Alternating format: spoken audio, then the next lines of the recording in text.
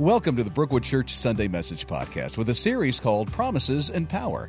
The series focuses on Israel capturing the Promised Land, guided by a new leader, Joshua. Disobeying God destroys the sinner and damages the innocent. In Joshua chapter 7, verse 1, it says, Israel violated the instructions about the things set apart for the Lord. Today's episode, Disobedience, will examine the consequences of disobedience and become more aware that our sin, which is all seen by God, damages our lives and the lives of others. Here's Associate Pastor Josh Masters. Stay standing just for a moment. Do you believe that God is a God of revival? Yes. Do you believe that God can bring revival to this church? Yes. And to this country? Yes. And are we willing to stand together to make that happen? Yes. Then give a shout of praise to God and expectation.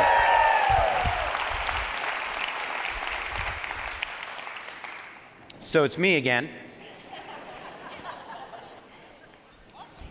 Perry reached out to me this morning. He is sick, and he asked me to fill in. So we don't know what I'm going to say, and we'll just see what happens. But we are going to continue our series on the book of Joshua, surveying the life of Joshua and what it means to be a true leader. And all of us are called to be leaders. If you are a believer in Jesus Christ, then you are a leader. And so we're going to continue to do that. We're going to be in Joshua chapter 7. But before we do that, I have the opportunity because and the honor, because Perry is not here, to do a little bit of church business with you that I'm honored and excited to do. Some of you may have heard the rumor that there is going to be a transition coming in this next year in the life of Brookwood Church. And Perry, in the summer, is going to be transitioning into a different role, and we have a new senior pastor coming in named Brian Jones, and he will take over the church in June, but he's arriving now so that he can get to know our staff and become part of our culture and become part of who we are before that happens. So this is his first weekend here, and don't you think it would be nice if we welcomed him? Yeah, Brian, can you come up? Brian Jones. Crawling under the security gate. Yeah, let's welcome him. This is Brookwood. A Brookwood welcome.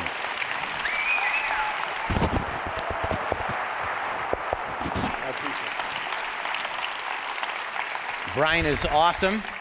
Hey, let's not clap. This guy preached an incredible sermon. If you should clap for anything, it's the fact that how much notice have you had? It was about 6 o'clock this morning. 6 o'clock this morning, and yeah. I'm telling you, God has a word. But it's him. So it is. Him. It is. It's him. But I'm grateful for you.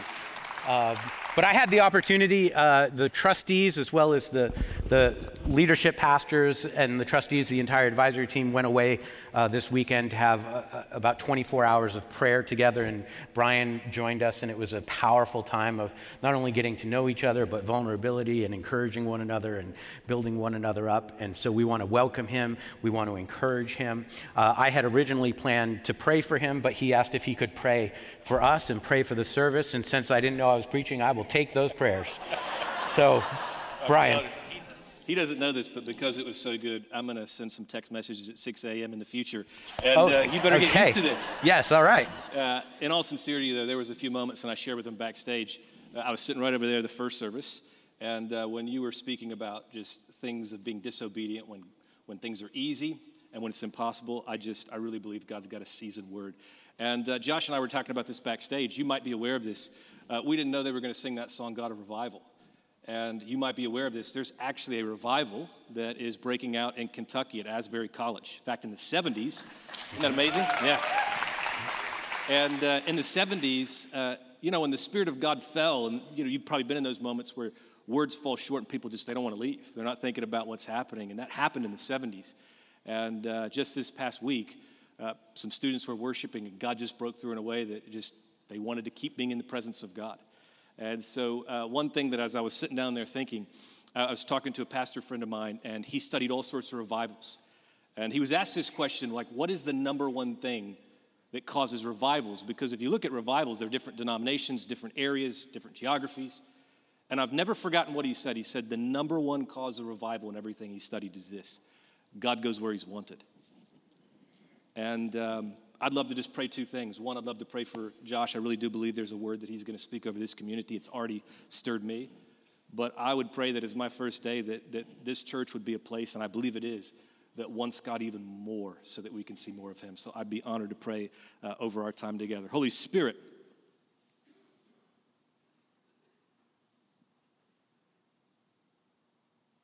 first of all, I just thank you for the word that you have seasoned to be spoken today, God.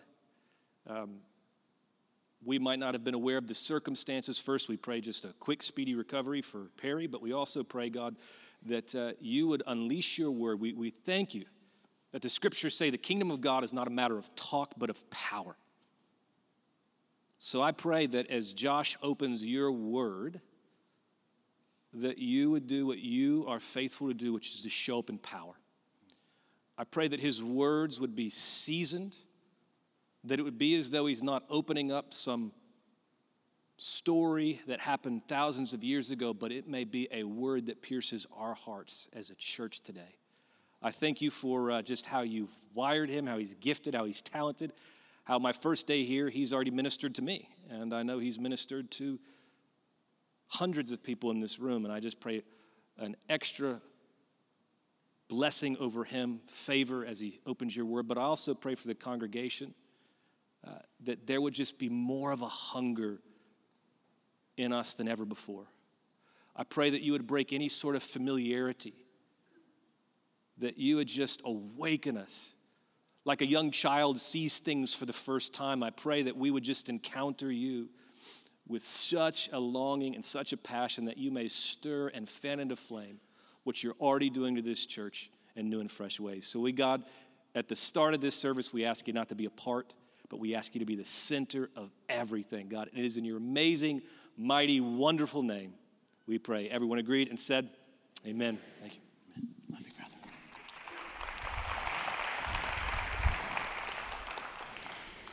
Okay, so go ahead and turn to Joshua 7. We love you, Brian. Thank you for being here. Him and his wife, Stephanie, are fantastic. And go ahead, and if you would take out your outline, and if someone could shout out to me what I'm preaching on. Disobedience. Okay, good. That's what we'll go with then. Disobedience. And our theme verse for today is Joshua 7:1, and it says this: Israel violated, pay attention to that word, Israel violated the instructions about the things set apart for the Lord. And then what were God's instructions? Let's review very quickly some of our verses from last week that were in chapter 6 before Jericho. In chapter 6, God says, Jericho and everything in it must be completely destroyed as an offering to the Lord. And then he said, except for Rahab and her family, right? Remember, God spared her because she helped the spies, right? And then verse 18 of chapter 6 says, do not take any of the things set apart for destruction, or you yourselves will be completely destroyed. Now, the word for destruction here, the Hebrew word is cherem, and Perry talked about it last week. And cherem means that it is devoted to God. It is an offering to God. So it's not just destruction for the sake of destruction. It's not destruction to make a point. It is set aside as holy for God. And it's destroyed as a sacrifice, just like the lamb. And then it says, and you will bring trouble on the camp of Israel if you don't follow those instructions. Verse 19, everything made from silver, gold, bronze, or iron is sacred to the Lord, and it must be brought into his treasury, right? So we're giving this to God. It's for God to use. It's for an offering. And this morning, we are going to consider the consequences of disobeying God's direction. And sometimes the consequences are severe. The first thing that we find, and the first thing in your outline, is disobedience of God's direction injures the innocent. It injures the innocent. How many people here have heard the phrase, it was a victimless crime? Victimless crime. When it comes to sin and disobedience to God, there's no such thing. There's no such thing as a victimless crime. It will harm you, and it will harm the people around you. And it will never only harm you. it will affect the community. Joshua 7:1. But Israel violated the instructions about the things set apart for the Lord. And a man named Achan had stolen some of these dedicated things. So the Lord was very angry with who? The Israelites, not just Achan. And the Hebrew word for violated there, remember I told you to pay attention to that. The word for violated in Hebrew describes adultery, a violation of the deepest theft. It was a spiritual adultery against God for breaking the rules of the cherem, the offering that is supposed to be made to him, the things that are supposed to be set apart and holy for him. So now we'll turn to Joshua, verse 2, chapter 7, verse 2.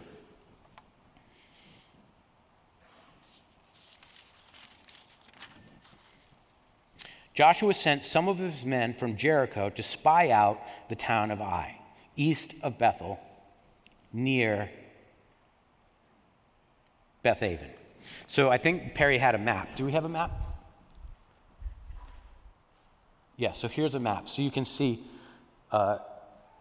going west from Jericho and a little bit up is Ai. That's not artificial intelligence, even though that's what the Israelites were using. But that's not what it is. That's the name of the city. It's about 27 acres, so bigger than Jericho, but less densely populated. They probably had farming.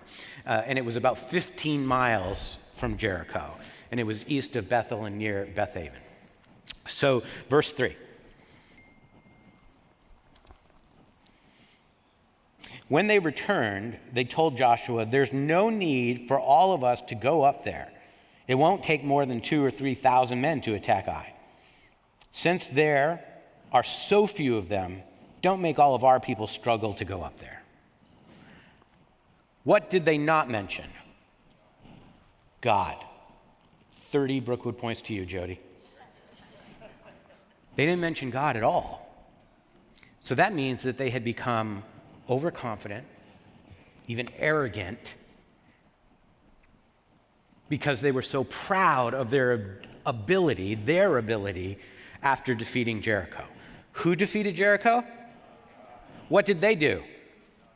Nothing. They went for a walk. But they've forgotten that, and they've started taking credit for what God did.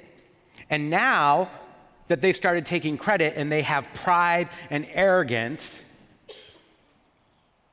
they think they don't need God anymore. So last week we saw how Jericho was going to be impossible to conquer without God. So they obeyed. See, when we are facing an impossible task, that is when we have a tendency to get on our knees and start praying to God. When we know that we can't defeat something, that is when we start coming before God and getting on our knees and saying, "God, this is impossible. You are the one with the power." But as soon as we see something in front of us that we don't think we need God for, we leave God in the corner and we start and try to go do it by ourselves. Now that they think that there's something that they can do on their own, they immediately remove God from their vocabulary. Have you ever done that? Have you ever said, "Oh, I've got this one, God"?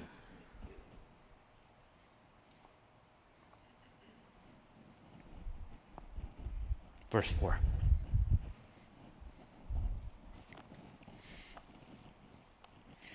So approximately 3,000 warriors were sent, but they were soundly defeated, and it sounds quickly.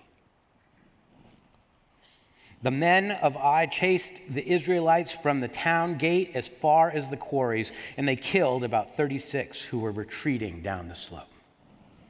The Israelites were paralyzed with fear at this turn of events, and their courage melted away. So now, instead of acting like the people of God, they're behaving like the Canaanites that we saw in chapter 2. So this defeat and the loss of these 36 warriors were undoubtedly not only a shock, but traumatizing. because Israel had suffered no casualties up until this point.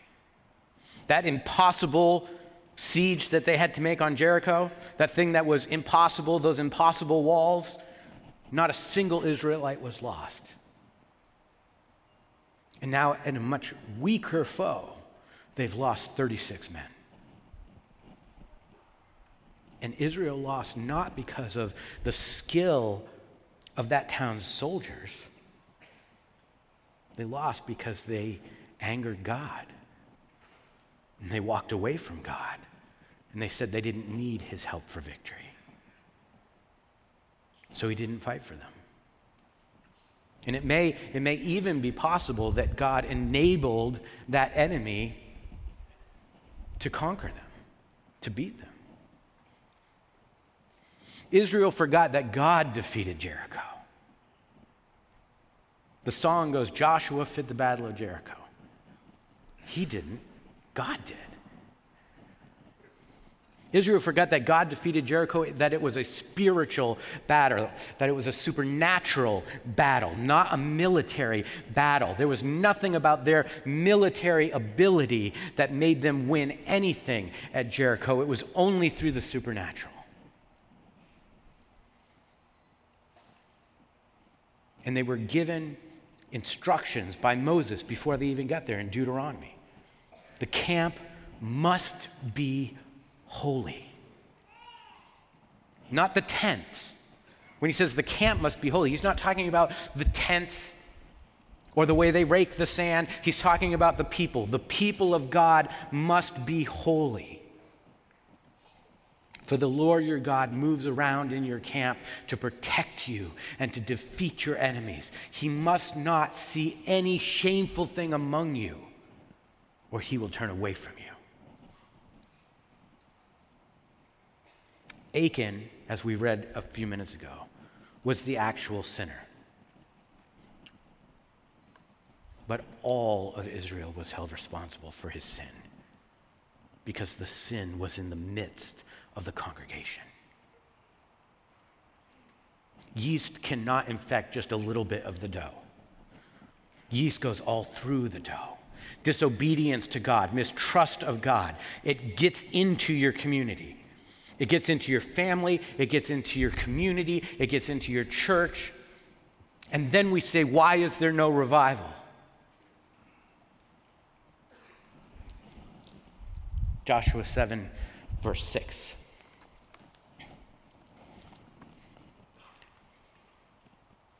Joshua and the elders of Israel tore their clothing in dismay. They threw dust on their heads, and they bowed their face down to the ground before the ark of the Lord until evening. Now, the elders of Israel, that would be like the heads of the families and the clans. They served as judges. And the throwing the dust on their heads, that's a sign of mourning and despair. Verse 7. Then Joshua cried out, "O sovereign God, why did you bring us across the Jordan River if you are going to let the Amorites kill us?" Do you understand the irony of that? He starts out, "O sovereign God, you are sovereign, you make the choices." And then the next sentence is, "Why did you make this choice?" "O sovereign Lord, why did you bring us across the Jordan River if you are going to let the Amorites kill us? If only we had been content to stay on the other side." Who does that sound like? Where have we heard language like that before? Where? In the wilderness, right? The Israelites, "Oh, woe is us, we're in the wilderness. If only we had stayed in Egypt." And now they're going into the promised land. They had a victory, and at the first setback, even Joshua is like, why did we ever leave the desert? Why did we even come here? And then Joshua says in verse 8, "Lord, what can I say now that the Israelites have fled from its enemies? For when the Canaanites and all the other people living in the land hear about it, they will surround us and they will wipe us out, and our name will be taken off the face of the earth." He's whining. Listen, sometimes God will discipline his children to draw us closer to him and make us more holy. And his plan is always greater than our plan, and we can't see his plan. So when things don't go the way that we want them to go, it doesn't mean God has abandoned his plan for you. It means that you didn't understand the plan that he had for you. God doesn't abandon his plan for people. So then we can choose, are we going to whine and start doubting God's promises, or are we going to dig in together and lean into God and seek his promises and say, God, what do you have? And if I didn't understand how you were going to fulfill your promise, I can't wait to see how you do. Because it'll be amazing. But Joshua allowed his fear to overtake him. He thought this defeat would embolden the enemies, resulting in the total defeat of Israel. But while we were at this prayer retreat with Brian and the other pastors and trustees, one of our trustees said to me this weekend, said, a misstep is not a reason to completely abandon the path God has for you. You just step back onto the path. Look what Joshua says next, verse 9, halfway through.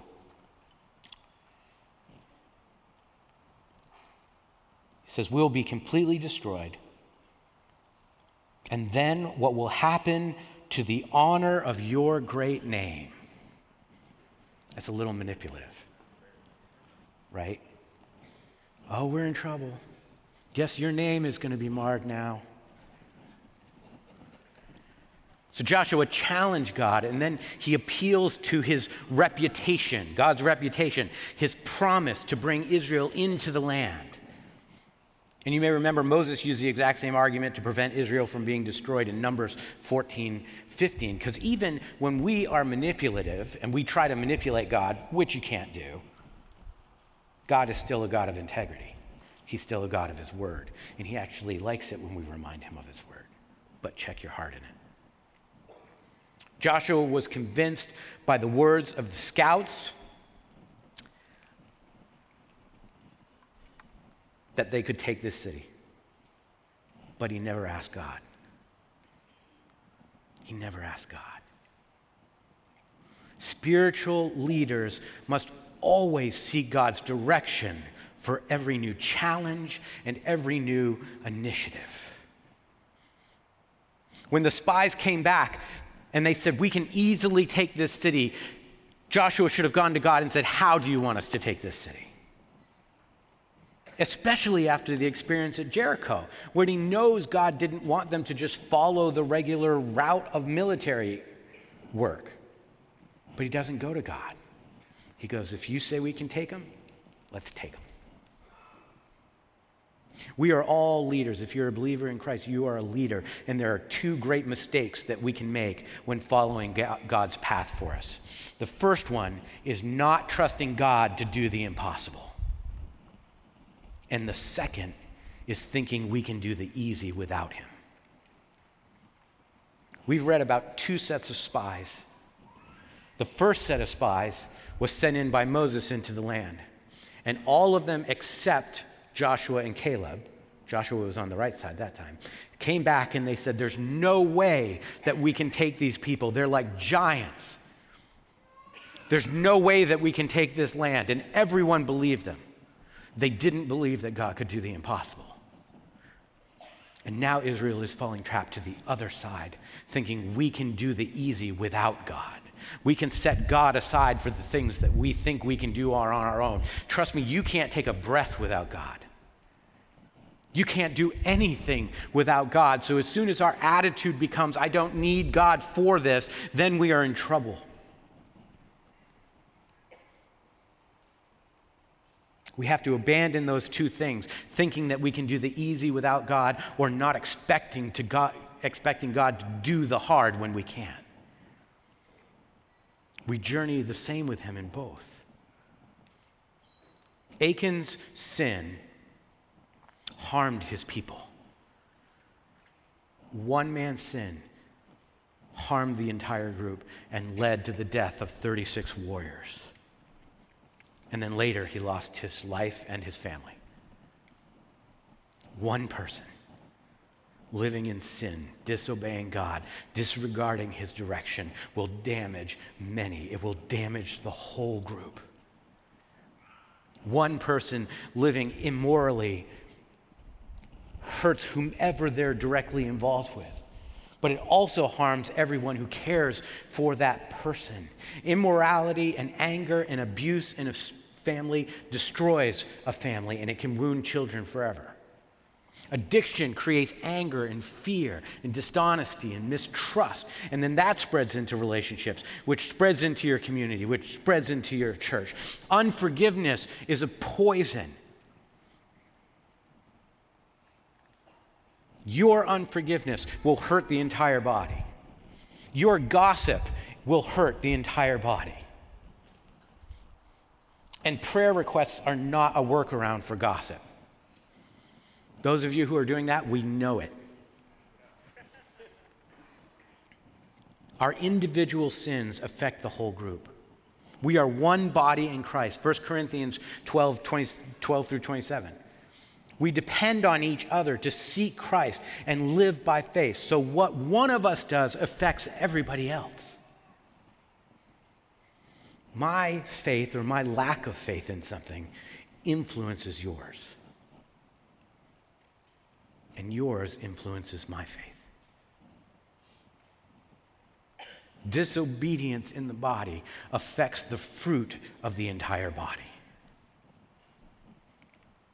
You've heard the phrase of the bad apple spoils the bunch, right? That's true. That's not just a weird thing to say. If you have a rotting apple and you put it with healthy apples, the healthy apples don't make the bad apple healthy.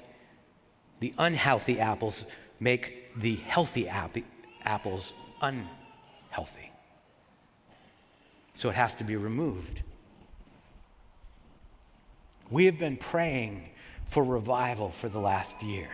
About a year ago is when I did my series on becoming a praying church, and we started praying for revival, and we've been praying for a year. But unless we are a people who are willing to address sin at the individual level, revival is not going to come.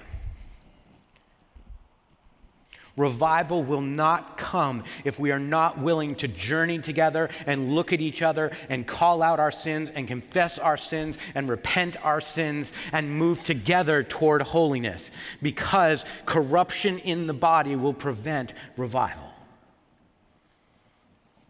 William Fettler, one of the great missionaries to the Russian Empire and to the Baltics, he said that Joshua chapter 7, which is what we're in today. It's amazing that God brought me to this article this week, because I didn't know I'd be preaching on this. But he said Joshua chapter 7 is the greatest lesson on revival in the Bible. How to attain it and how to prevent it.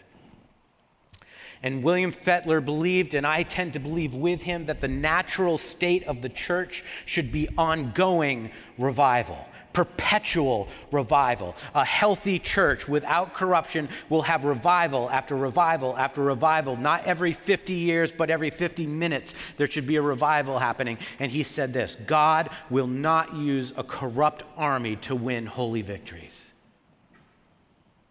God will not use a corrupt army to win holy victories.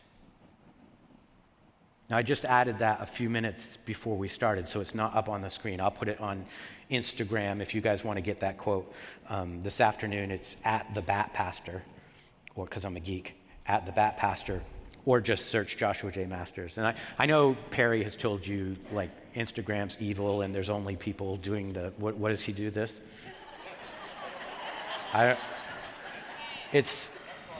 Listen, it's unsettling when Perry does it. And it's unsettling when I do it. So you're not going to find that on my Instagram. So it's safe to go to mine. But we must take seriously the idea that God will not use a corrupt army to win holy victories. We can come to church or we can be the church. Are my actions, ask yourself this, Are my actions affecting innocent people negatively? Is my attitude, my heart, what I'm holding back from God, is it affecting the fruit of this body? Is it preventing revival? The second thing we need to understand is that disobedience of God's direction is immediately known by God. It's immediately known by God. That's your second fill-in.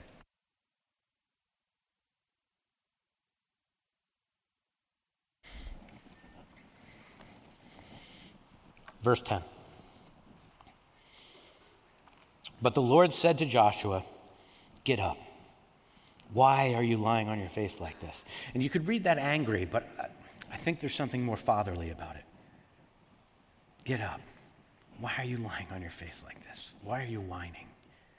I have the answer. So he rebuked Joshua, but he doesn't stop there. He then explains the reason for their defeat. Verse 11. Israel has sinned and broken my covenant. They have stolen some of the things that I commanded must be set apart from me. And they have not only stolen them, but they have lied about it, and they've hidden the things among their own belongings. And all of that was forbidden in Deuteronomy 7.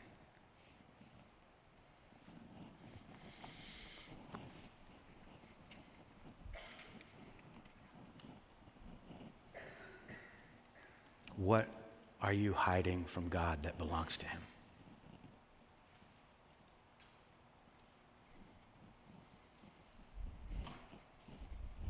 What are you hiding from God that belongs to him? You know what? Actually, let's just take a minute. Everybody close your eyes.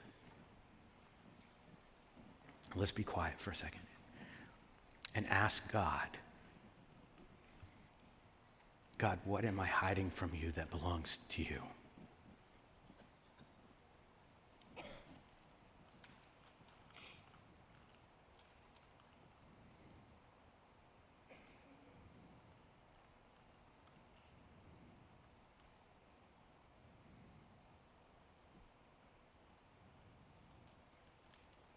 God, what do you want me to do about it? What action do you want me to take that honors you?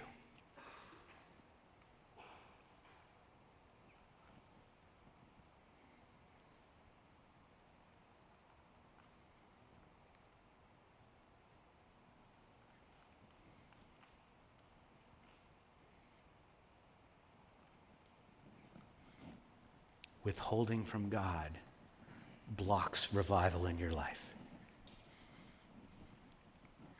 If you need a revival in your life, you need revival in your family. Hiding things from God that you think belong to you, that don't, will block that revival. And having that happen in our congregation will stop revival in the church. What are you hiding that belongs to God? Now, a lesser man would once again point out the change to the giving and remind you to do that. But I'm not like that, so I won't. But we have to take seriously, it's not just giving, it's every aspect of your life. What are you trying to keep that doesn't belong to you? Verse 12. He says, because of that, that is why the Israelites are running from their enemies in defeat, because God didn't fight for them. For now, Israel itself has been set apart for destruction. I will not remain with you any longer unless you destroy the things among you that were set apart for destruction, that were set apart for the offering. So God has held all of the people responsible. Even though only Achan stole the items, the entire body is responsible for the sin. The principle of cherem was known by all the people. Moses explained it in the book of Deuteronomy. He likely explained it to them verbally. So this offense was a violation of God's covenant, his agreement and his promise with the people of Israel. God's words may sound threatening, But basically what he's saying, if you boil it down, he's saying either Israel obeys God's commands regarding the cherub, regarding the offering, or Israel will become the offering. Give me the cherub, or you become the cherub set aside for destruction. Everyone will be held responsible. Does that seem harsh to you? It can seem stark, and this is one of the places where people might go, oh, the Old Testament God, but God is consistent. What was the number one thing Jesus was sent to earth to do on his earthly ministry? He said it multiple times. What is his primary task? Save the lost is a way he did what he was called to do. That's not his primary task. Are you surprised? What? Someone said it. To glorify the Father. His primary job was to glorify the Father. And he did that by coming to save sins.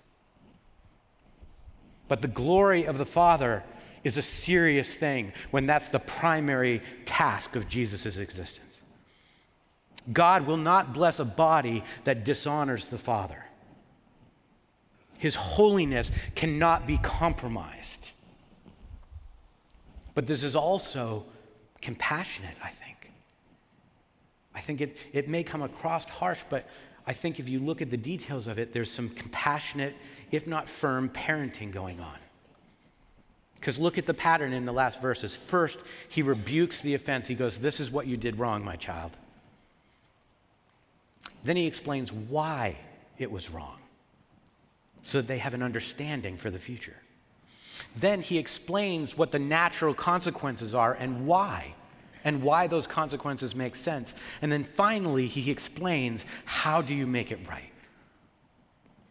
Much too often in our discipling and in our parenting do we stop with the first one. We just rebuke what's wrong and make them feel bad about it. And we never explain why it was wrong. We never help them understand. We don't explain why the consequences are the consequences that they are, and then we don't give them a path back. Now God is explaining how to make it right. Joshua 7:13. Get up. Command the people to purify themselves in preparation for tomorrow. That means washing themselves, abstaining from sex, becoming holy. It's all outlined in Exodus 19. In the morning you must present yourselves and the tribe. I skipped a verse. This is what the Lord God of Israel says. Hidden among you, O Israel, are things set apart for the Lord. You will never defeat your enemies until you remove these things from among you. In the morning you must present yourselves by tribes, and the Lord will point out the tribe to which the guilty man belongs. And that tribe must come forward with its clans, and the Lord will point out the guilty clan. And that clan will then come forward, and the Lord will point out the guilty family. And finally, each member of the guilty family must come forward, and one by one. And then the one who has stolen what was set apart for destruction for the offering will himself be burned with fire, along with everything he has, for he has broken the covenant of the Lord and has done a horrible thing in Israel. That's a startling ending, but I want you to make note of the language that's used here in this last paragraph. It's frightening. He does not say, we will bring forward the tribe that has the guilty man. He says, we will bring forward the guilty tribe. He doesn't say, we will then bring forward the clan that holds the man who is guilty. No, we will bring forward the guilty clan. And then the guilty family. And then finally, the guilty person. His guilt is transferred to everyone in his community. That is the seriousness with which God takes his people and their holiness. That's the seriousness with which God takes his church. Achan and all he had became cherub, set apart for destruction for stealing the cherub. It's an important point for us to understand that God saw everything. Nothing was hidden from him. You may be able to fool your coworkers or your family or your church body, but you cannot fool God. God sees. God sees. God sees. Hebrews 4:13 says this. Nothing in all creation is hidden from God. Everything is naked and exposed before his eyes, and he is the one to whom we are accountable. So are we aware that God sees everything? Do we live our lives in the understanding that he sees everything, and that he not only sees everything, but he is a holy God seeing everything? We have lost our fear of God. We are not supposed to be terrified of God. We're not supposed to be afraid of him in a way that we can't approach him, but there is a terror behind the holiness of who God is, and the Western church has lost it. And so, because of that, disobedience of God's direction also leads and indicates distrust in God. Disobedience of God's direction indicates distrust of God. Verse 16, and then we're going to jump down past 17, and we'll just sort of summarize it a little bit. But verse 16, and then jumping down into the middle of 18. Early the next morning, Joshua brought the tribes of Israel before the Lord. And then what happens is the tribe of Judah is singled out, then the clan of Zerah is singled out, then the family of Zimri is singled out, and then Achan is finally singled out. So why didn't God call him out? God could have just gone to Joshua and said, it's Achan, go get him. But I think God, again, is he's showing the Israelites the consequences of sin and how one person's behavior affects the rest of the group. Distrust in God is a poison that spreads. Verse 19. Then Joshua said to Achan, my son, give glory to God, the God of Israel, by telling the truth. Make your confession and tell me what you have done. Don't hide it from me. See, confession demonstrates that God is correct and I'm wrong. What's the other word for confession? The one that we don't like. What is it? Agreement is correct. What's another word for confession? Repentance. Exactly right. But repentance is heavier because it means not only am I apologizing, not only am I making amends, but I start moving in a different direction. We glorify God when we speak truth, and we dishonor him when we lie. Verse 20.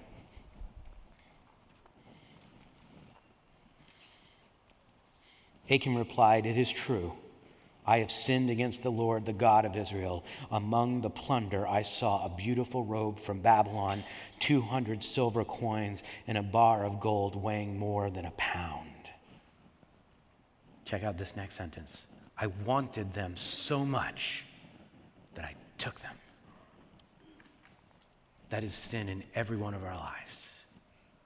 I saw it and I wanted it so much, I took it. He said, they are hidden in the ground beneath my tent, with the silver buried even deeper than the rest. So he took small items that he could bury, but even that reveals his sin, right? Because now he can no longer say, oh, I guess I must have gone to the bathroom when you explained that we weren't supposed to take anything. I didn't know. Then it would just be in his bag, right? But he knew he had to hide it. He knew what he was doing was wrong. And what Achan stole was worth about what an average worker would earn in their entire lifetime. That's how much he took. A lifetime of average wages. Now, Israelite warriors were usually allowed to take plunder, right? That was part of the rules that are laid out. They just have very specific rules for these cities. So it would be normal for them to be able to take plunder, but it was very clear that he couldn't this time. Once something was designated as cherem, as the offering to God, everything belongs to God. Are we doing that? Are we giving to God everything that belongs to him? Achan didn't trust God to provide for his family's needs. Even though they had been sustained in the wilderness, even though God had miraculously brought them across the Jordan River, even though he had miraculously brought them victory over Jericho, still our natural tendency is, no matter how many miracles we see in the flesh, is that every time we see that we can make it happen on our own, we take that opportunity and we leave God behind. That's what our flesh calls us to do. That's why the Israelites, chapter after chapter after chapter, you go, how many miracles do these people need to get in line? How many do you need? How many miracles has God provided in your life? And still we return. Every time we think we can handle it, we leave God behind. Achan disobeyed God to possess wealth that he couldn't even enjoy because he had to hide it. But had he waited, God was going to give him plunder and spoils from other cities in Canaan. Will you wait for God's blessing, or will you try to force a blessing? Will you wait for what God has for you, or will you try to make something happen for yourself? And the story continues. It says in verse 22, so Joshua sent some of the men to make a search, and they took the things from the tent and they brought them to Joshua, and all of the Israelites were there, and they laid them on the ground in the presence of the Lord. This was at the entrance of the tabernacle, God's abode, where he dwelt with the people. How do you think Achan was feeling in that minute? He'd not only betrayed God, he'd betrayed everybody in the camp. He was probably feeling shame, disappointment, fear. But I think he may, this is my own opinion, you can do with it as you will. I think he may have been feeling a little bit of relief. Because when you hide things from God and you keep secrets from God, it harms you. Then Joshua and all the Israelites took Achan and the silver and the robe and the bar of gold and his sons and his daughters, his cattle and donkeys, sheep and goats, tent, everything that he had. And they brought them to the valley of Achor. And what that means in Hebrew, it means the place of disaster, bringing disaster. Then verse 25, Joshua said to Achan, why have you brought trouble on us? The Lord will now bring trouble on you. And all the Israelites stoned Achan and his family, and he burned their bodies. They piled a great heap of stones over Achan, which remains to this day. That is why the place has been called the Valley of Trouble ever since. And so the Lord was no longer angry. So the family members had to be involved, otherwise they wouldn't have been punished. They knew that money was being hidden in the tent. They were part of stealing what was set aside for God. And then, after they were killed and burned, a great pile, a heap of stones was put over Achan, which remains to this day, it says. But I want you to remember that there are other parts of this story earlier in the Exodus where God commands them to raise up stones as an altar to remember the glory of God. So don't miss this. You are going to be building an altar of something to worship. Are you going to build an altar of stones that represent the glory of God, or are you going to build an altar to your selfishness? You will build an altar. which one? But once they did this, the Lord was no longer angry at Israel because they had followed the instructions. Do we live as though we don't trust God? Do we try to selfishly provide for ourselves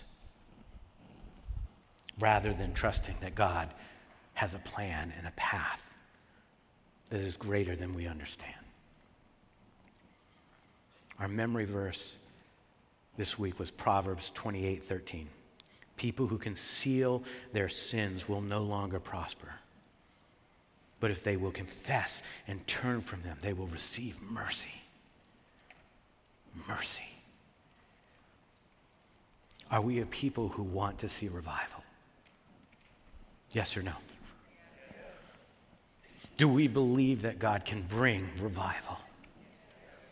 Then we must become a people who are willing to look at ourselves, evaluate ourselves, put ourselves before others, and get rid of the things in our lives that are affecting not only us, not only our family, but the entire body. If we want revival to come, we need to be a people that are accountable to one another, and more importantly, we must be a people who are accountable to God. Every week we have care volunteers up here. I'm going to ask the care volunteers and our pastors to come up a little bit early. Come up right now. And every week when they come up, we say that they are here to encourage you and anoint you with oil for healing and encourage you and pray with you and talk to you, and they are here for that. But maybe today is the day that there are people here who say, I have things that I need to repent for. There are sins in my life I need to repent for, and things I need to confess, and I need to be made right with God, and I need to accept the things that God wants for me in my life. Are you willing to be in a revival, a personal revival and a church revival? It requires confession, and these people will hear you. They won't judge you. They will encourage you, and they will celebrate with you the fact that you are taking a step toward God. So is today the day that you repent? As I pray, I'm going to encourage you, come forward. There will be no judgment. There will be rejoicing. You don't have to travel alone. Father God, you are a God of mercy. You are a God of healing. And you are a God of hope. And we ask for revival. We ask for revival through repentance. Lord, grab hold of our hearts, not so that we feel ashamed, but so that we can be free. Free to follow you, free to represent you, free to be your ambassadors to a broken world. Lord, put a burden on the hearts of those you want to come forward, not so that they can be seen as sinners, because we have all sinned, but we are saints in you, and we want to claim it. We want to claim that we are saints in you so that we can do your work. Lord, save many. We give you praise because you are worthy of praise, and we ask for this mighty work with the authority of Jesus Christ that you have given us. And we ask it in the name of Christ. Amen. Amen. Please don't be afraid to come forward and receive healing.